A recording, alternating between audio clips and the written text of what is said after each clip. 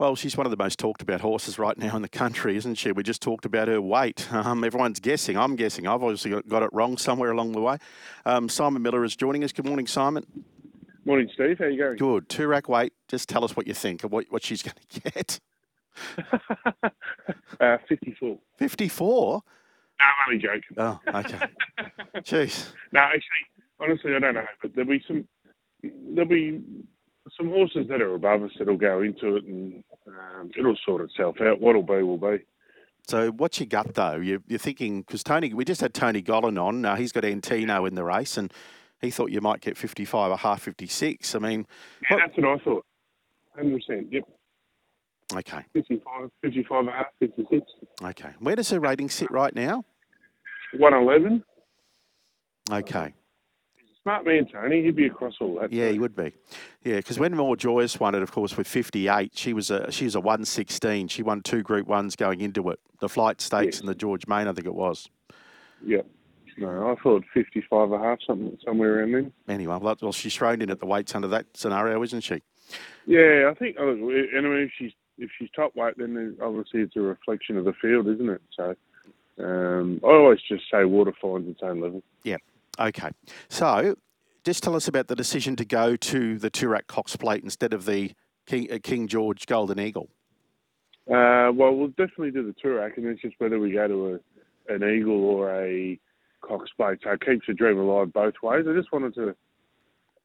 wanted to train for the right race and for the grand final, and whether that be a Cox Plate or an Eagle, it was how do you best get there? Well, originally from the get-go when I started this prep, it was always going to be a Let's Elope Stock Stakes Toorak, and then figure out whether we go left or right. But the only fork in the road was when the King Charles lobbed and become 5 million. Well, you had to seriously give it consideration. But then I thought if I'd go to Sydney for that race, then you'd basically stay in Sydney for the Eagle, and it rules you out of the Cox Plate because I don't want to go up and down the freeway when she's already away from home. So by going to the Toorak, it just you hedge your bet and you keep both races still alive, and then we can figure out our next move off the back of the Toorak. And the other thing is, Steve, she's thriving in Melbourne, thoroughly enjoying it. Why not let her just have another run there? Yeah. What would Dean Lester say if she won? That's where I miss him. Yeah. What do you think he would do? Well, I know originally, before he passed, he was always of the opinion you got to run in the Toorak and then go to an Eagle. And if you wanted to hit a Cox Plate, you still kept that dream alive because 2 of the 4 Eagle winners have come, via the Toorak, or I wish I didn't think got into the Toorak, but it was trying to. So whether he definitely would have played that path, but it's one of those things, isn't it? You're taking for granted where he used to just give me the roadmap and it was easy. I'd just train her accordingly. But I don't know. He'd be enjoying the ride right now. That's for sure. He'd be loving it. He would. I wonder if you do go to the Eagle, given she'll just drop back that 100 metres in trip, would you think about blinkers at some stage? Not yet, Steve. Like she's fine without him. But like all logical, your head says the Eagle all day long, and your heart says the Cox Plate. So, what does Peter Walsh want to do, Simon? It depends. He changes every day. It depends who he talks to. Because you guys are getting pulled left, right, and centre, aren't you? Like obviously Racing New South Wales be on the phone and Moonee Valley and. Yeah, everyone is. Yeah, it's funny. Pete's chopping and changing on a regular basis. It's all right for me because I've just got a little roadmap and I just put my head down and just keep concentrating on the next race at that's on the horizon. So, but yeah, he's having some fun. Pete, he's loving it. Him and his family, they're having a fun whole time. Of course, she's never been in that direction, has she? No, that's the only thing, and we'll gallop her the other way just to get her used to it. She's doing slow work at Flemington that way already. So just little things where you're just starting to prepare just in case you go that way. Do you look at long-range weather and that sort of stuff as well? I haven't at the moment, Steve, but my gut feeling is if she were to hit a wet track, she wouldn't be effective on it. But, why do you say that? Just because I've seen her gallop over here on it before, the wheels spin a bit. But that's not to say on the race day condition she might. She might just go beast mode, but I'd be a little nervous until, we'll put it this way, I'd have her pegged as guilty until proven innocent. Mm. Of course, she broke the record the other night. I had to look up the previous record holder of that, Moonee Valley, and it was Luberton. I had to actually look up a form because I couldn't remember it. Yeah. Paul Perry's amazing, horse. isn't it? Like you look at how many horses have raced at that trip at the Valley, and she holds the record. It's crazy, isn't it? And I said on Perth Radio the other day that if you just watched her in the running, you wouldn't think they were going that quick. She was just looked like she was cruising, but I kept fanning to the leader when I was watching it live, and you could tell they were rocking along. But then I'd fan back to her, and she was just in cruise mode. So it's scary what she can do, and she still had a little bit more up her sleeve as she hit the line. Yeah, gee, Damien Lane, he said this post-race as well. I think we all thought it. Gee, if he had gone back on her where I thought she'd be and everyone else, I suppose, that she would have struggled probably to get Pride of Jenny down.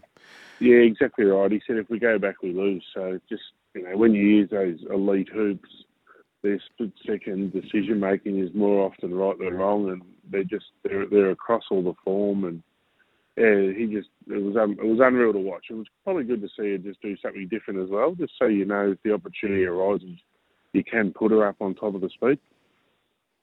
Yeah, strong through the line, of course, again.